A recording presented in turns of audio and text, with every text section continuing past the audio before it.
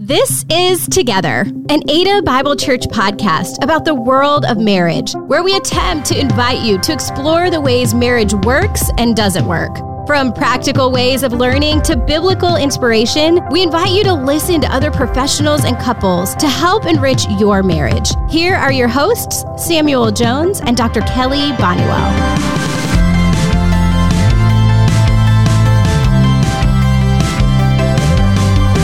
Listeners, we are excited again to have you back for Together. Today, we have an amazing guest.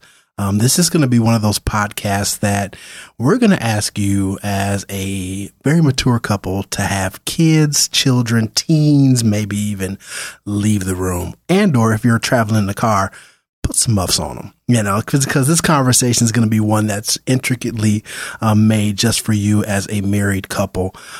We, in our goal of talking about things that are relational and relative to you, want to make sure that when we're staying positive and giving helpful advice, especially when we're talking about sex and intimacy, that those things are in a place that are conducive for that environment. And so I just want to encourage you as listeners to make sure that you are in a place that you can listen to this with your spouse, and that hopefully it'll help create a conversation and create a way for you to talk about this later on after you listen to this podcast. So Kelly, it's a great time to be alive. Yeah, it is. And I'm so excited to have Sarah here. Yeah.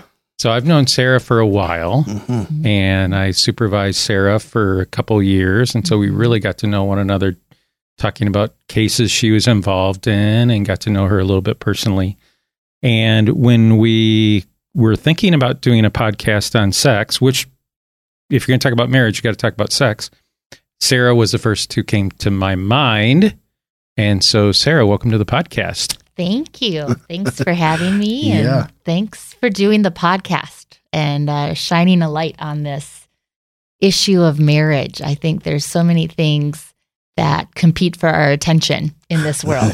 So it's a great reminder to take our relationship off of the back burner and do some reflecting and hopefully talking, about these different issues. That's it.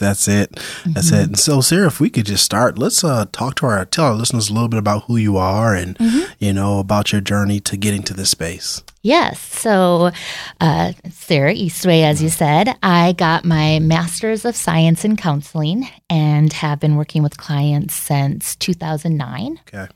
I love what I do. I think it is a privilege that people invite you into the sacred space that is their life and their heart, and that I get to come alongside and journey with them through life, which is wonderful and really hard sometimes. So, I started out in county-funded public mental health, and then after having kids, wanted to work part-time, and I couldn't do that in that setting, so transitioned into more of the private practice agency setting.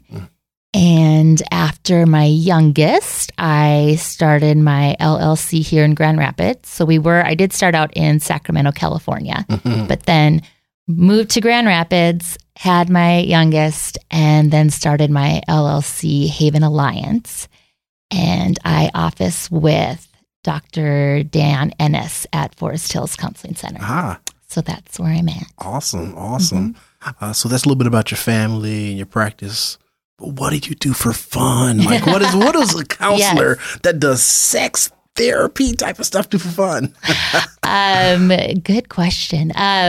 So I love to be outside. I love hiking. Yeah. I'm a game player. I love playing games and just quality time with friends and family and being involved in the community. I met my husband, Kevin, through Young Life. He works full-time for Young Life, which is a ministry for all types of kids, an outreach ministry. And so that's how we met. And we have our 2 boys, as well as a young man who we met as a middle schooler.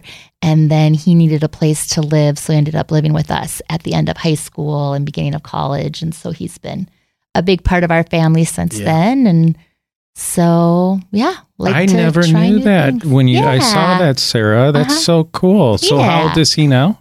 Isaiah's 30 now, and is married with one kid on the way. And so, very cool. Yes, it was hard during COVID to delay. We had a trip planned to meet the baby right away, and then that got delayed because of COVID. So eventually got out to Sacramento to meet little Zachary. So. Oh, that's so cool. Yeah. That's awesome. That's awesome. So what other, I know, today's topic is about, sex in the context of marriage. But what other kind of topics do you like to kind of navigate and work with in terms of your clients? Yes, thanks. I work with people on a variety of issues, and I love that variety, whether it's identity things or transitions. Anxiety and depression are so common these days. So I love that variety. And over the years, I've found myself kind of falling into a couple niches, including couples counseling, and then women's issues, particularly surrounding sexual issues, sexual pain, overcoming sexual trauma, that type of thing. Awesome. Well, let's jump in and let's talk about this topic of sex, shall we?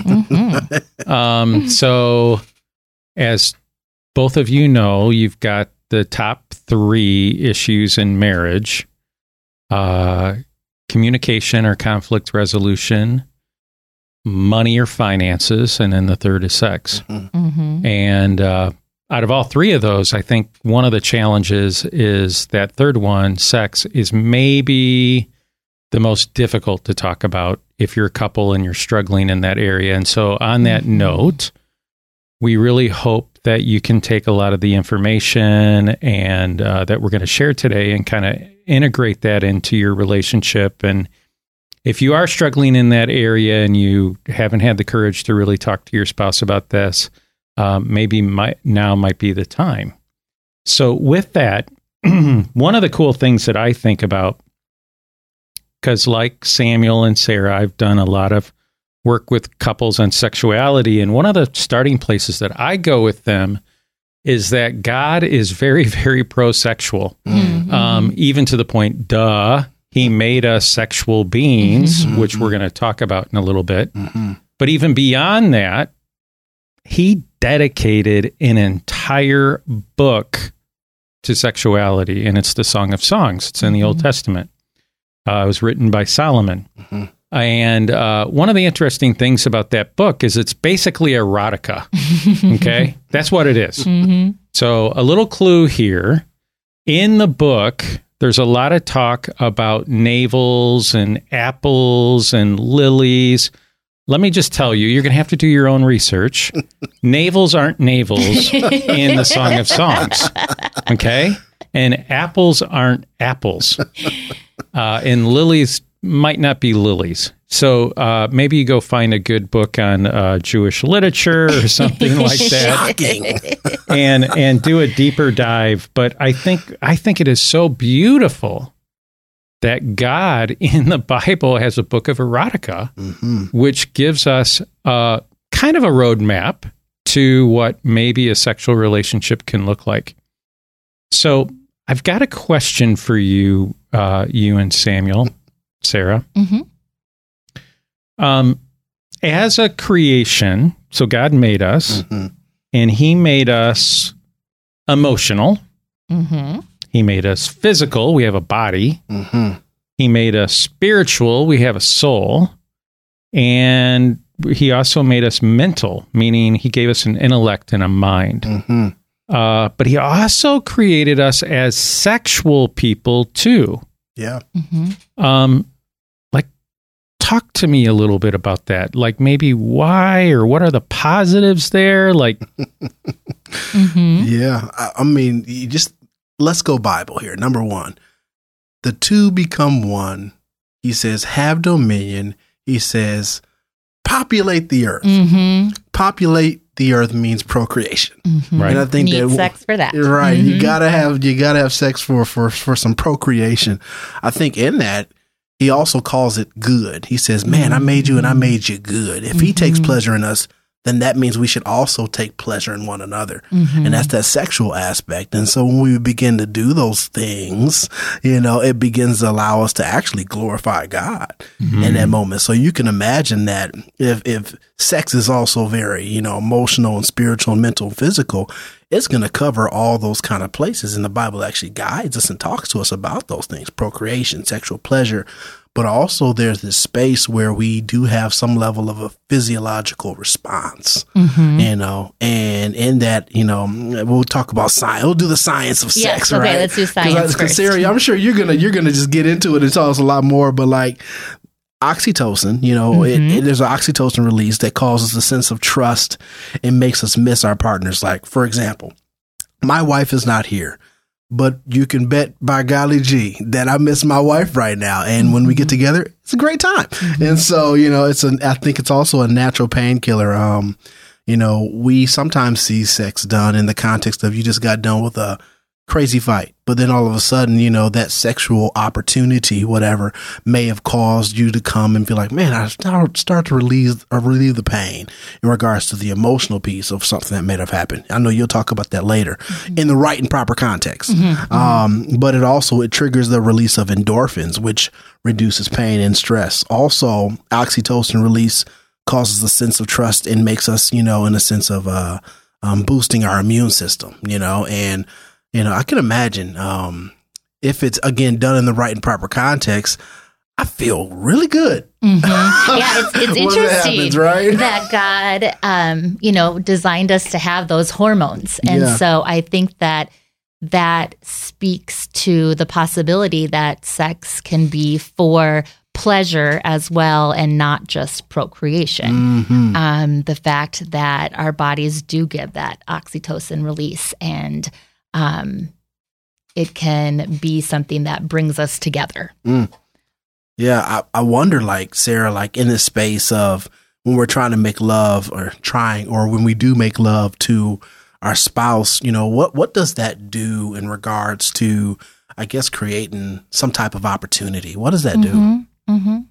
I think that it is an opportunity to say, in the midst of everything else going on in our lives, here is the one thing that we share, just the two of us.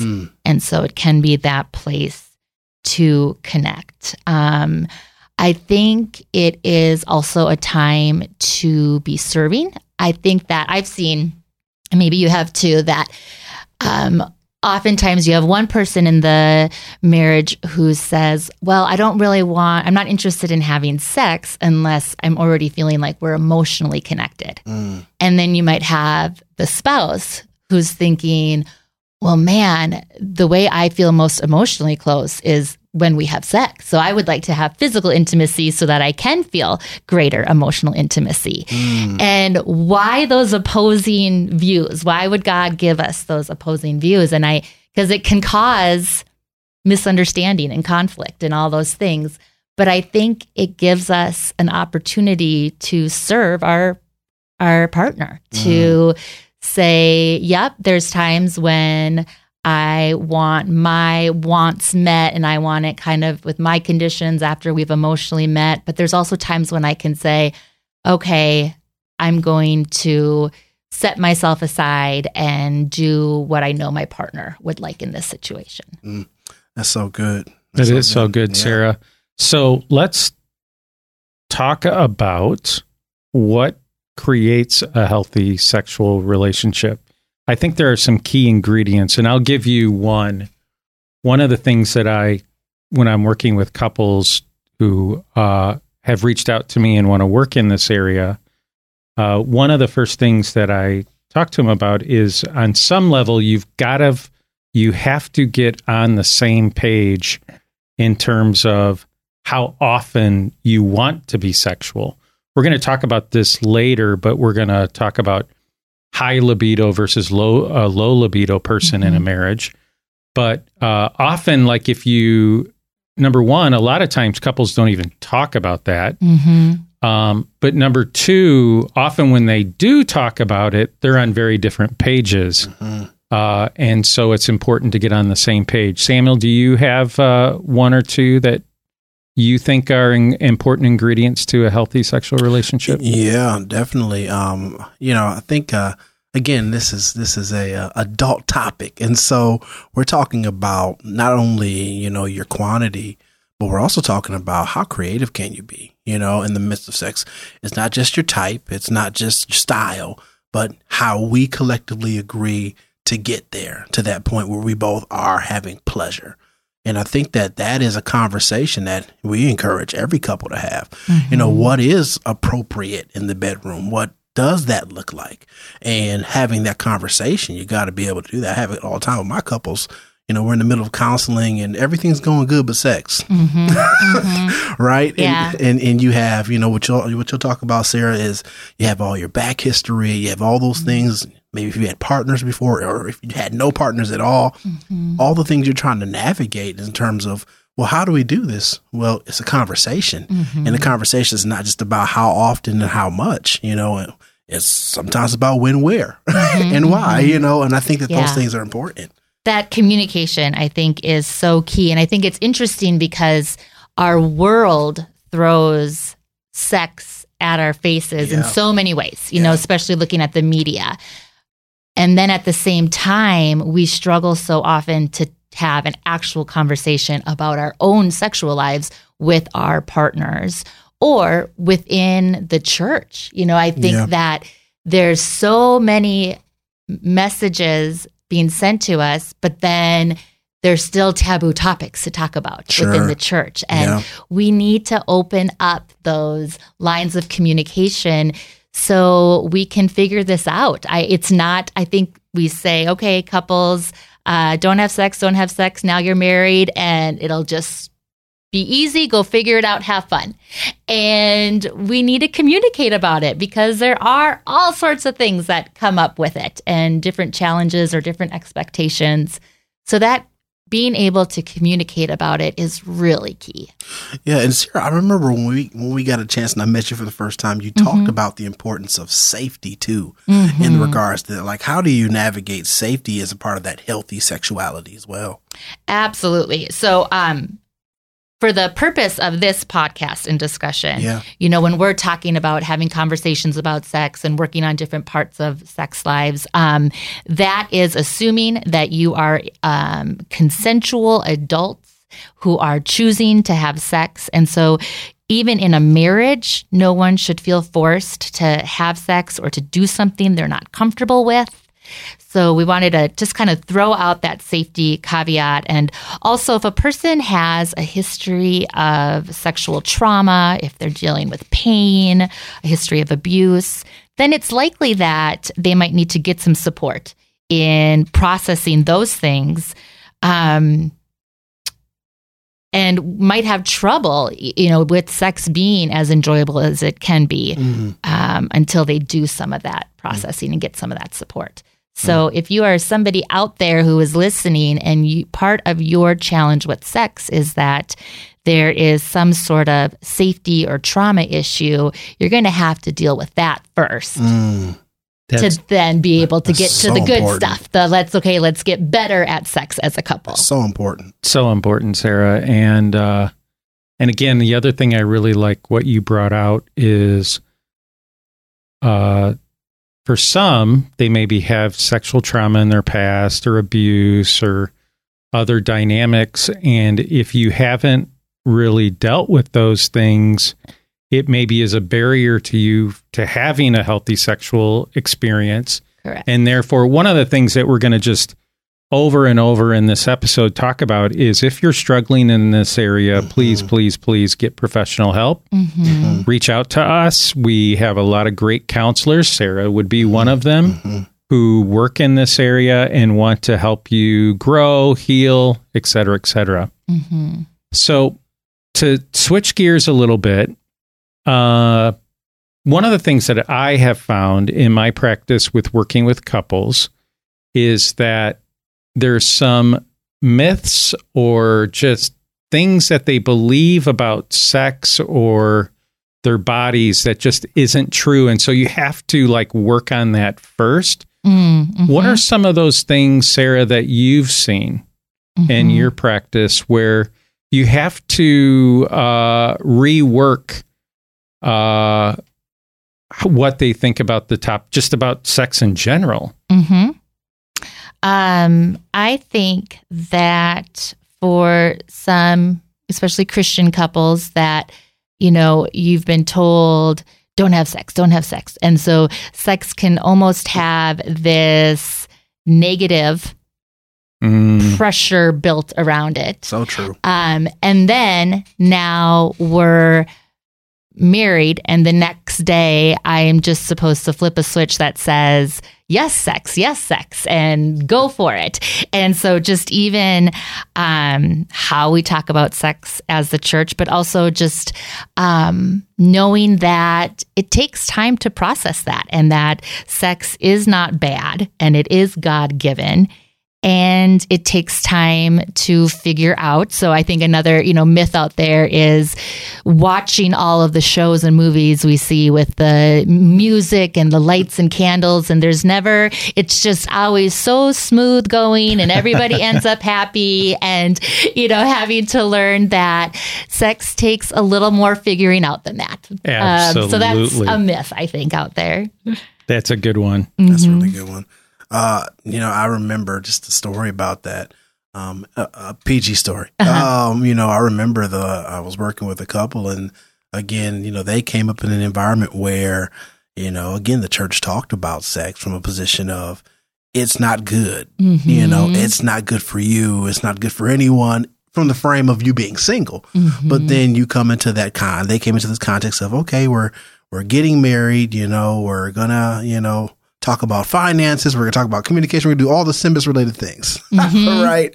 And in that moment, after they got married, one of the biggest things that they came back and talked to me about in counseling was about our sexual relationship is not good. Mm-hmm. But we had to talk about what was their psychology, what was their upbringing, what was their familial context, and the church context, which drove a lot of that, ended up being the thing. Well, we were taught that this wasn't the thing that, and so now you have one person who has a high libido, which we're getting to, and another person's like, I'm not sure that this is the right thing that we should do. And they struggled with that for quite a bit of time. Mm-hmm. And so being able to have a great conversation about those things and about, it is good, it is godly, it is pleasurable, and that it sometimes takes time to get to there, and that your partner has to allow you to have that time is really important in that, as you were just mentioning. Mm-hmm. Yeah.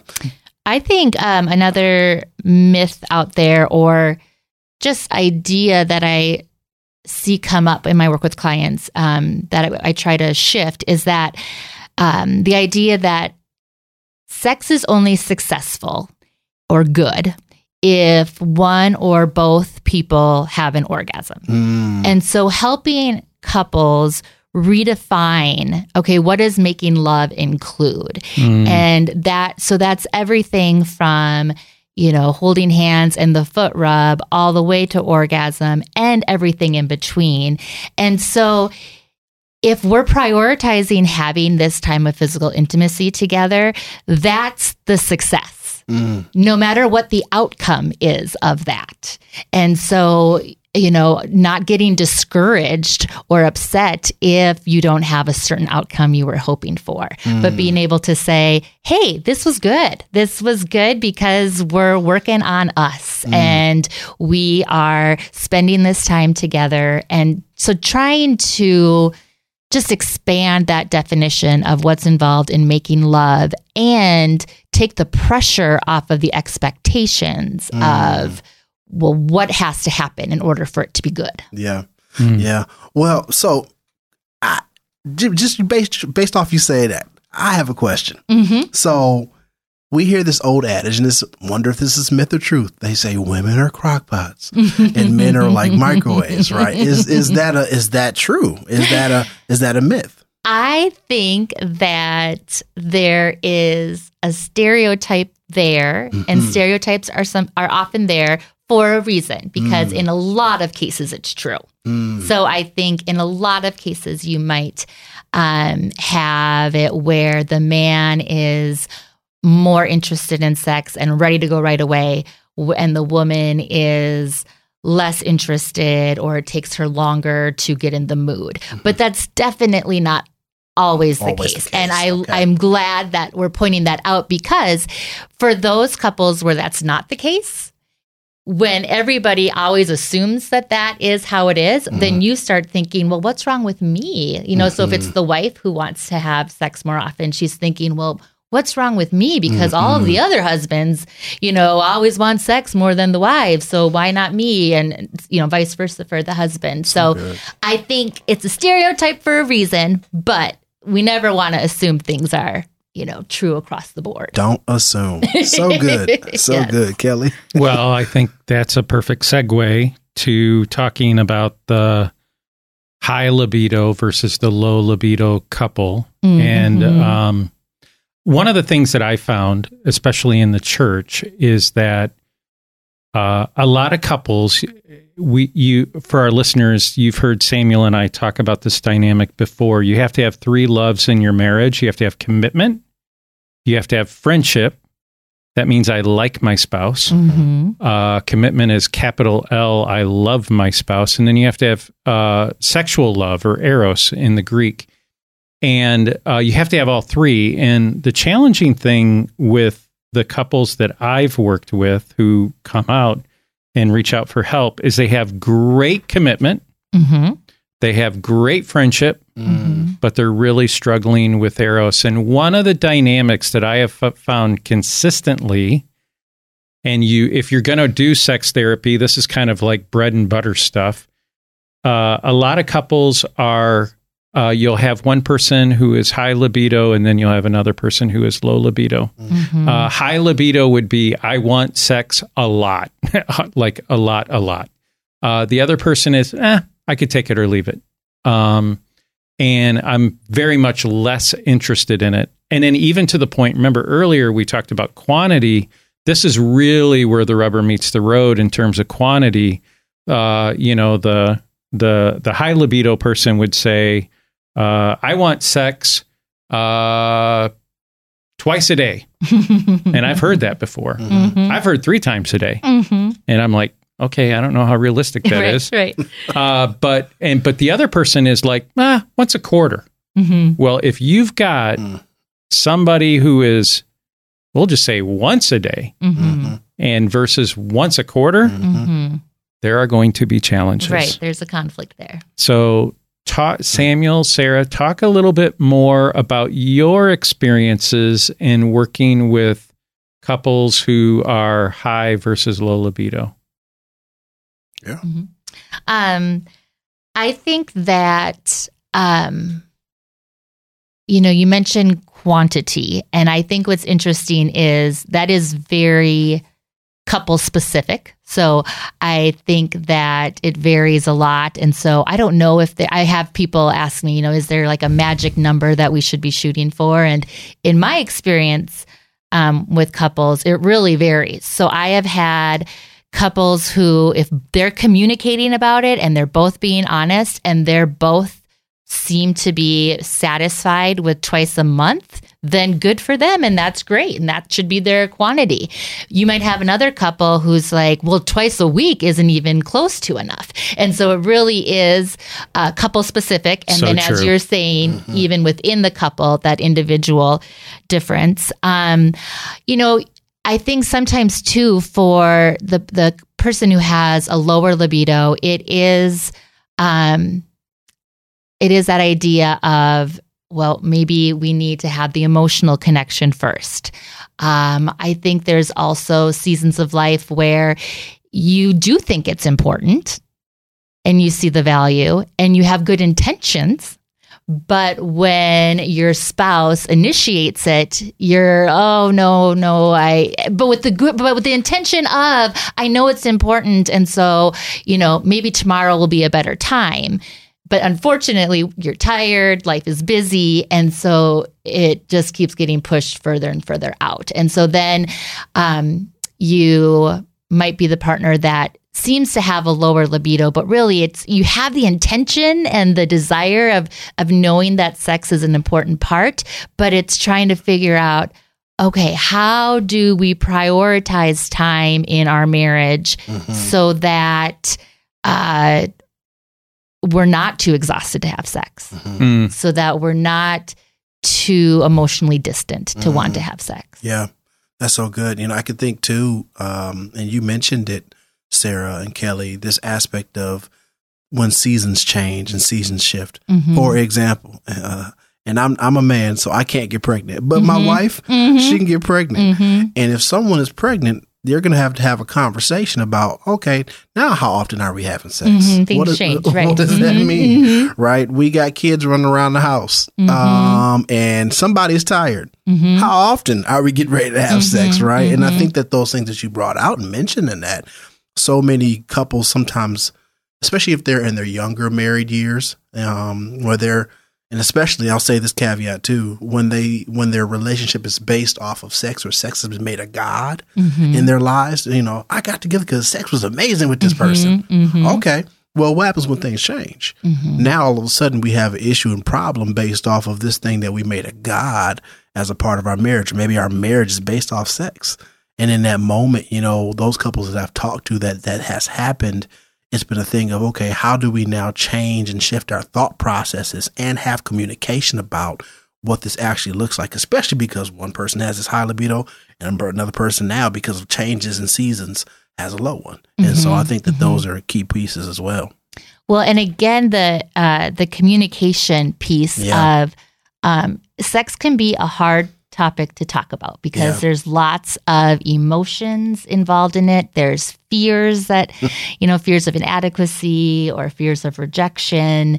And so you do have to be delicate when you're talking about it. And, I think another tip to throw in there is try to talk about it not just in the moment. Like, sometimes I think the only times people are talking about sex is after one person has tried to initiate and then they feel rejected and now we're all emotional and that's when we're talking about it. So let's try to have conversations about it, just on your regular day in the afternoon or whatever, right? Like whenever you can, just have a less heated conversation about it, and then come to the table and say, okay, we want the same thing here. We're on the same side. We want to both figure out how to make sex a healthy part of our marriage, and then communicate, how do we do that? And so, you mentioned something when you said the kids running around and the season of life with little kids.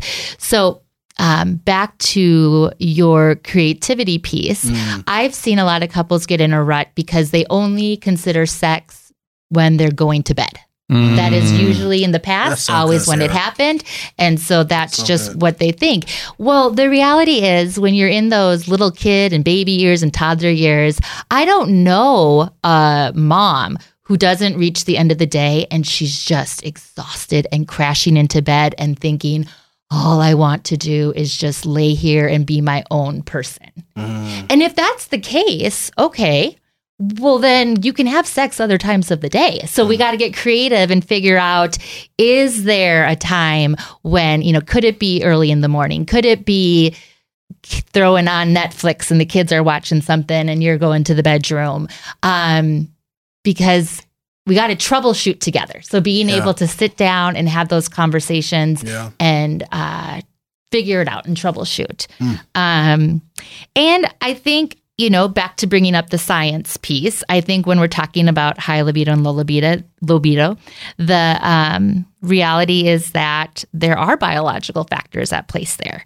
And that can change over time with testosterone levels and estrogen levels. And I think, the female orgasm is sometimes referred to as being really elusive.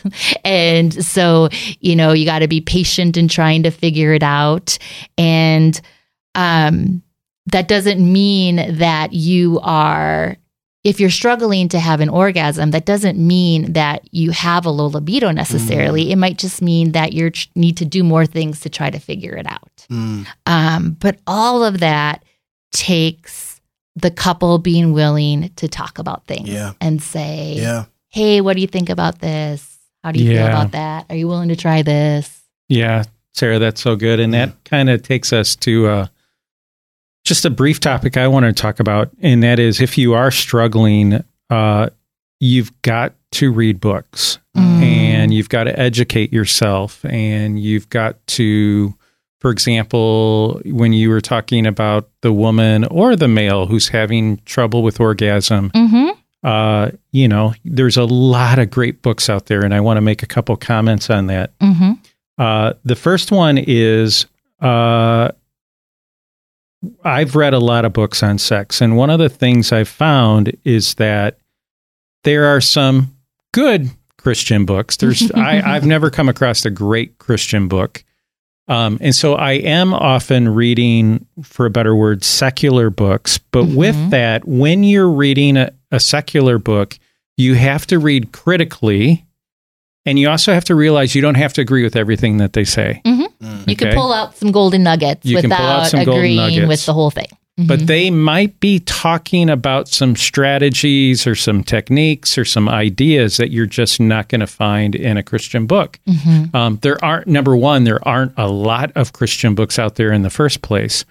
And so one way that I put it is, in a certain sense, Christian books don't go too far, and maybe a secular book goes too far. Or the Christian book doesn't go far enough. The secular book goes too far. And, but just read critically. Don't be scared. If you go to a Barnes and Noble and you go to that section, where they have the books on sexuality, be adventurous and buy a book or two and, read it critically. And I think that you will, get some really good stuff out of that. On that note, Sarah, and I want you to start here. What are some starting points to connect better sexually for couples? Like, what are some of the ideas that you've come up when working with clients? And then eventually here we're gonna talk about a client or two that you worked with and how you walked them through their struggle.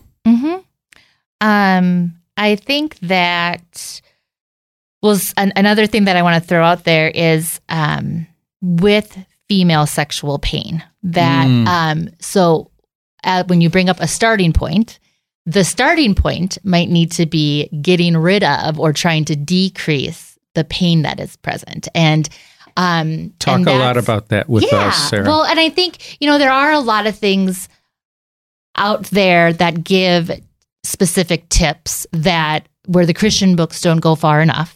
But can different positions can help with pain. Using more lubricant can help with pain. Going to your doctor and making sure there's not a physiological problem that is attributed to it. And so trying to figure out how to get to the bottom of where that pain might be coming. It might be insecurities and stress and pressure are causing the woman to just be physically tense, which is then causing pain. And so being able to say, okay, in order to enjoy this experience together, I got to be more relaxed. Let's enjoy this. Let's not feel pressure about it. Let's do whatever strategies we need to do to decrease pain.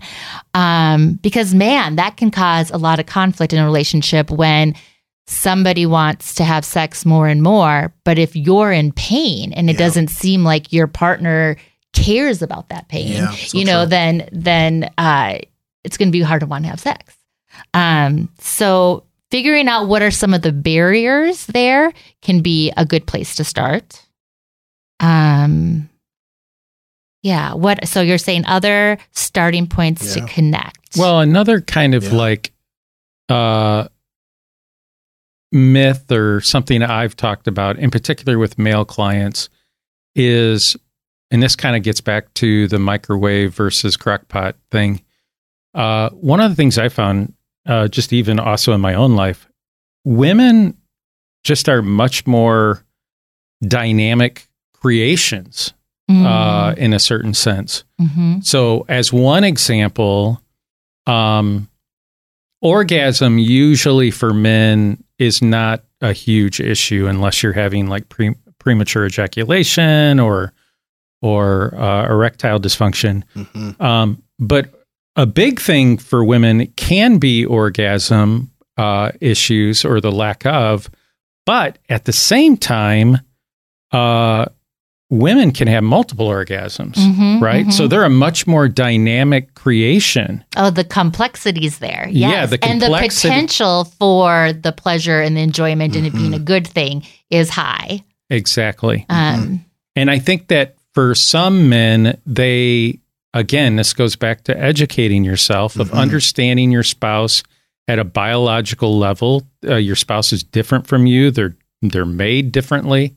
And to be more compassionate, like when you were talking about female sexual pain, I definitely have met with men like, oh, it's all psychological, or she's making it up, and to get them to a place of, no, she's most likely not making it up. It's real.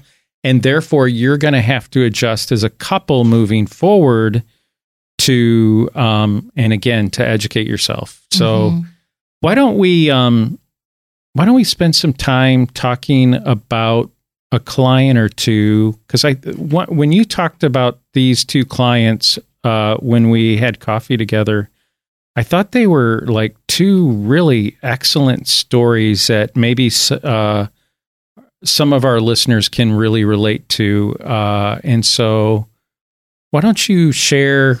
Yeah, well, I think the first example, I think, covers a lot of things that we've already touched upon, but it is a common story. And so I was working with a couple, and they were a Christian couple, got married young and had waited to have sex. And then you're married and sex didn't go well at first due to physical pain and a lacking of knowing what things can we try. And so it quickly, within the first few months of marriage, became a difficult and hurtful topic. It was just this huge disappointment of, hey, we waited. I thought this was going to be the best thing ever. Now we're running into some roadblocks and we're just defeated. And it's emotional, and we're fighting anytime we talk about it. And so I hear this story all the time. Yes, Sarah, yes.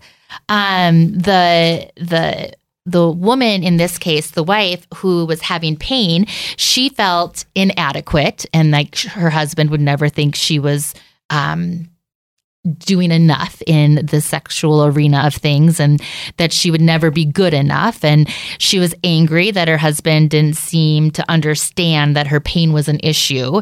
And how can he just expect me to have this pain, but do it anyways? And so she's upset, and he's feeling rejected and hurt because the wife doesn't seem to want to be close with him in that way. And so now he's not even really wanting to talk about it, or he even stops initiating it as much because he's just afraid it's going to end in a rejection again. And this is the cool part that I want you to talk about. And that is, they reach out to you and they begin to solve these issues with your help. How did that happen? Well, even in therapy, the first few times that sex came up, as we were talking about other issues, you could just see the tension, and it was just high conflict. Defenses were up, and so we couldn't even get there right away. But after several sessions, and we're working on other things, and they're feeling better about the therapeutic process, it was really just helping them understand. You're on the same team. So good. It had been so hurtful that anytime they thought about sex or talked about sex, it had become a me versus them, the other person, because we just so don't understand each other and we want different things. And so to be able to say, hey, you're on the same team here. Let's try to come to the table and talk about this and brainstorm. I mean, remembering that we want the same thing. We want to be able to have enjoyable sex. And then being able to just say, oh, when I look across the room and we're having this conversation, you're my teammate. You're not my opponent. So good. Just finally allowed them to have the conversations that they were trying to have, but the defenses weren't going up as quickly, and fears weren't flying in their faces as much. And so we were able to just have these conversations of, okay, what do we want sex to look like? And what do we need to try? And just opening up those paths of communication that had been just blocked because of the frustration and the pain and hurt. I love that story that you shared, because I think there's a lot of couples out there in that, sitting in that space, and where it's at an impasse. Whenever the topic comes up, it gets emotional, it gets angry, and I cannot pound the table hard enough to say, to our listeners, if you're in that space, I would say this, oftentimes the only way out of that is getting an unbiased third party who's professional, who does this to help you navigate these intense, strong arguments. And you could say this for any argument that's intense. It doesn't just have to be about sex, but this is the power of being a counselor and the positive that they bring into your life. Well, and I think that, when they're trying to have the conversations, they're walking away, and the biggest feeling they're walking away with is, they just don't understand me. Like that other person doesn't get how I feel. And so being able to say, okay, so help each other understand how you feel. Is there a way we can talk about this?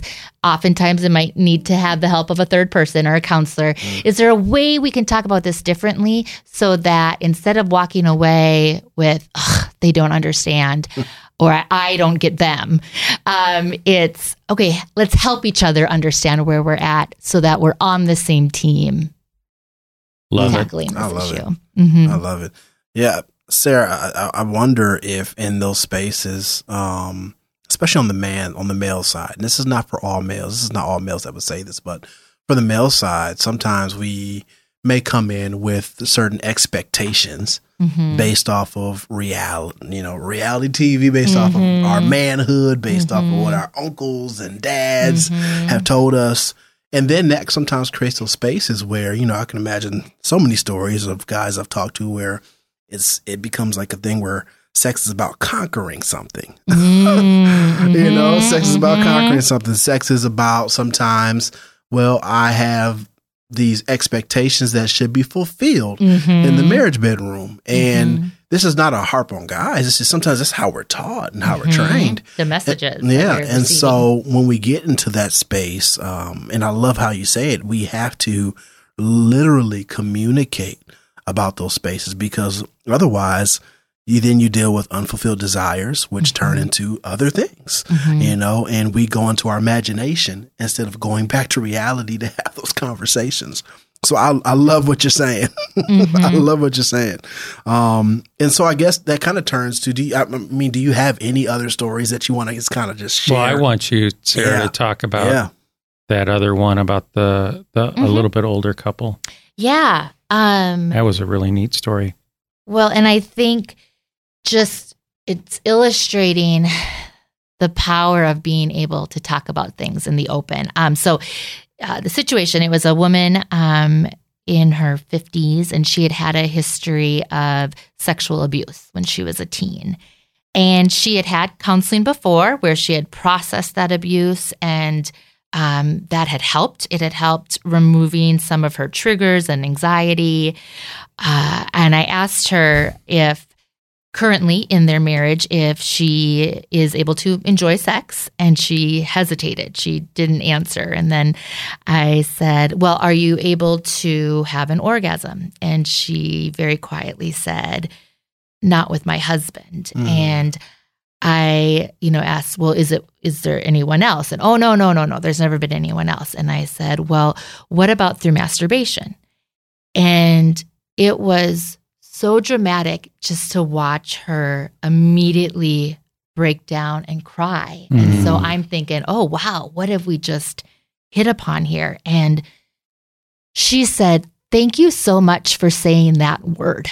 I have struggled with this in secret for so long, and I've never been able to say that word. And no other therapist I've worked with or anywhere in church or what, no one else has said that word. And so I haven't been able to talk about it. So just by me being willing to talk about sex using words, that can explain that we have different experiences. And so what I was able to do was I was able to normalize for her that a part of abuse can be that you have a sexual awakening. And so even though her abuse was traumatic and horrible, and, she had done that work before surrounding that part of it, her physiological body had responded to it. And so what had happened is she had started masturbating as a teen without even realizing what she was doing. And she had never talked about it with anyone. It was this huge secret and burden and shame. And I think that even things different than sex, I think that no matter what that secret or shame is, when we're wrestling with it alone, it just has so much power over us. I think Satan can just get in there and keep us from being able to bring it out in the open and talk about it because there's so much shame. But by being able to do that, by saying that word, we were able to bring it out into the light. She was finally able to tell her husband. She had never told her husband or anybody. This was just such a secret, shameful thing. And her husband was accepting and supportive of it. And they were able to figure out, okay, so what can we do now? And so just being willing to have the difficult conversations, the open conversations so that we can deal with our past and find some healing from our past and not have the secrecy and shame. So good. Yeah. Wow. That's a really powerful story. And again, it gets back to that secrecy and shame that so often resides for some people. Because as we've talked about today, sex is really hard. Sex is really hard to talk about. I work with couples in sex therapy, and sometimes it's still difficult for me to talk about, it's just a very challenging, it's a very intimate topic. Duh. And so I think I just hope that if you're struggling in this area, and that you'd reach out and get help. So let's wrap this up, and let's just summarize and go around the room and just talk about what would be a couple of takeaways that you think you really want a listener to walk away from, and maybe it's even something we haven't talked about. Maybe it's something that you thought up while we've been talking together. Because this has been such a rich conversation. What are your thoughts, Samuel? What would you? I definitely think, and this is just maybe even due to my work with couples who are in their premarital season, you definitely should have a conversation about it. Have a conversation, especially contextually if it has to do with your past. Your spouse should be on the understanding of what has happened. And what's going on, definitely if it's something that's been put out there. During that premarital season also, you might want to talk about what has been taboo, what has been those topics in regards to sex that you've been, as we talked about, Sarah, what is the messaging that's been around? What have you been taught? What has your parents taught you? What has society taught you? What have you come to believe? Right. And in those moments, you'll get a chance to have a really good education, as Kelly mentioned, about how they may be believing myths or truths in that moment. And then also I think that you have to be very conscious as a premarital couple in that season of what are you going to model your relationship after. And what I mean by that is in many cases, when we talked about books, you don't want to take every single thing from the book. You're like, well, I saw this movie and this is what sex looks like. And then all of a sudden you get across the marital line, or you get started in your marriage relationship, and all of a sudden you're in this moment where you're thinking about, well, sex is not like the movie, right? As we've been talking about. And so I think really understanding from a perspective of Song of Solomon, some really good books, those nuggets that we've all been talking about today, what do we want our sexual relationship to look like once we get married? I think it's a great conversation that you have to have, in that place of being in that premarital phase, and starting that. So that's definitely one for me. Yeah. And then I think after you're married, realizing that, okay, now the real work has begun. And so we need to talk about it. And, we've talked a lot about talking about it with one another. Kelly, you mentioned counseling. You mentioned reading. I think being able to talk about it with a couple trusted friends, or if you have a mentor or a mentor couple that you're working with, can we talk about this in a respectful but open way in the church more? Not for the purposes of gossiping, or, it is a private thing. So sometimes we think that means we can't talk about it. But when it comes to understanding different things to try if you're having issues, or, hey, my friend went to this doctor, or, hey, this is what we tried when that happened. Can we have more of those conversations in a safe, trusted context, so that we can just expand our knowledge and base on what it is we can do to work through sexual differences or sexual obstacles. So opening up that, the communication within the couple, but also let's talk about this within the church. Let's talk about this with some trusted friends. Let's read some books. And as a starting point, my final word on it would be, if you are one of those couples who's struggling, you're not satisfied, or you just know something's off in your sexual relationship with your spouse, to somehow find that courage to just have the conversation. And a couple ideas there would be, maybe you might want to write it down first. Like, write down what you want to say.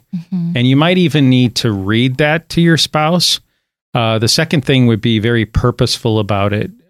Schedule it. As Sarah, you mentioned, do not have this conversation when you're really emotional about it. Have it when everything is dialed down. And just, go to your spouse and say, hey, can we have an hour on Saturday afternoon? I just want to talk to you about some things. And then finally, which was kind of alluded to, for some people, you might be really angry about this in your life and dissatisfied. Go back to what Sarah said. Remember at the end of the day, you're on the same team with your spouse. And to have that mindset before you go in and have this difficult conversation, I think is really important. Yeah, one word I like to encourage couples to use is when you're talking about it, especially initially, is connecting. So sometimes we can go into these conversations saying, why don't you ever want to have sex with me? Or, but instead saying, I would like us to feel more connected with one another. So good. I wish we were more connected, and that means emotionally and physically. What do you think we can do to get to the place where we're feeling more connected? Like, let that be a way to start the conversation versus very good. With anger. Yeah. Or accusations. That is amazing. That's great. And I think that is, before our listeners get off the air, I think that is the key question that they should probably go home and ask today. And Sarah, number one, I want to say thank you. Yeah, very much. Thank you, Sarah. Thank you for being on together. You have brought such a needed, refreshing element. This probably is going to be the best podcast, the top list podcast in the year of 2021. Well, it's like we've been saying, it's a hard topic that we need to talk about. Yeah. And we just barely scratched the surface as far as staying kind of broad. And I mean, there could be many more podcasts that went into more specific topics. That's absolutely awesome. Well, listeners, we hope you've enjoyed this. And just to kind of make sure you have a couple points to walk away with, we want to make sure you know that sex is very much a part of God's original plan between a husband and a wife. We know it's meant for both enjoyment and also, guess what? It gives glory to God. Another key point that we've kind of can walk away with from this is that it should be preceded by a honest and transparent, emotional, mental, and physical conversation that allows people to experience the fullness of it. And lastly, just like Kelly said, sex is educational. It's something that both people have to learn to truly appreciate each other. If you have enjoyed this podcast, again, share, subscribe, like it, tell your friends who may not even go to church, and let them know that Together's on the air to give you really great content just like this podcast. We'll see you later. Thanks for listening to Together. We hope that you've learned a thing or two. If you find the podcast helpful, please go to Apple Podcasts, Spotify, or whatever your listening platform is and give us a 5-star rating. If you'd like more information on Ada Bible Church and its ministries, or someone to pray or dialogue with about your marriage, go online and check out our website at adabible.org.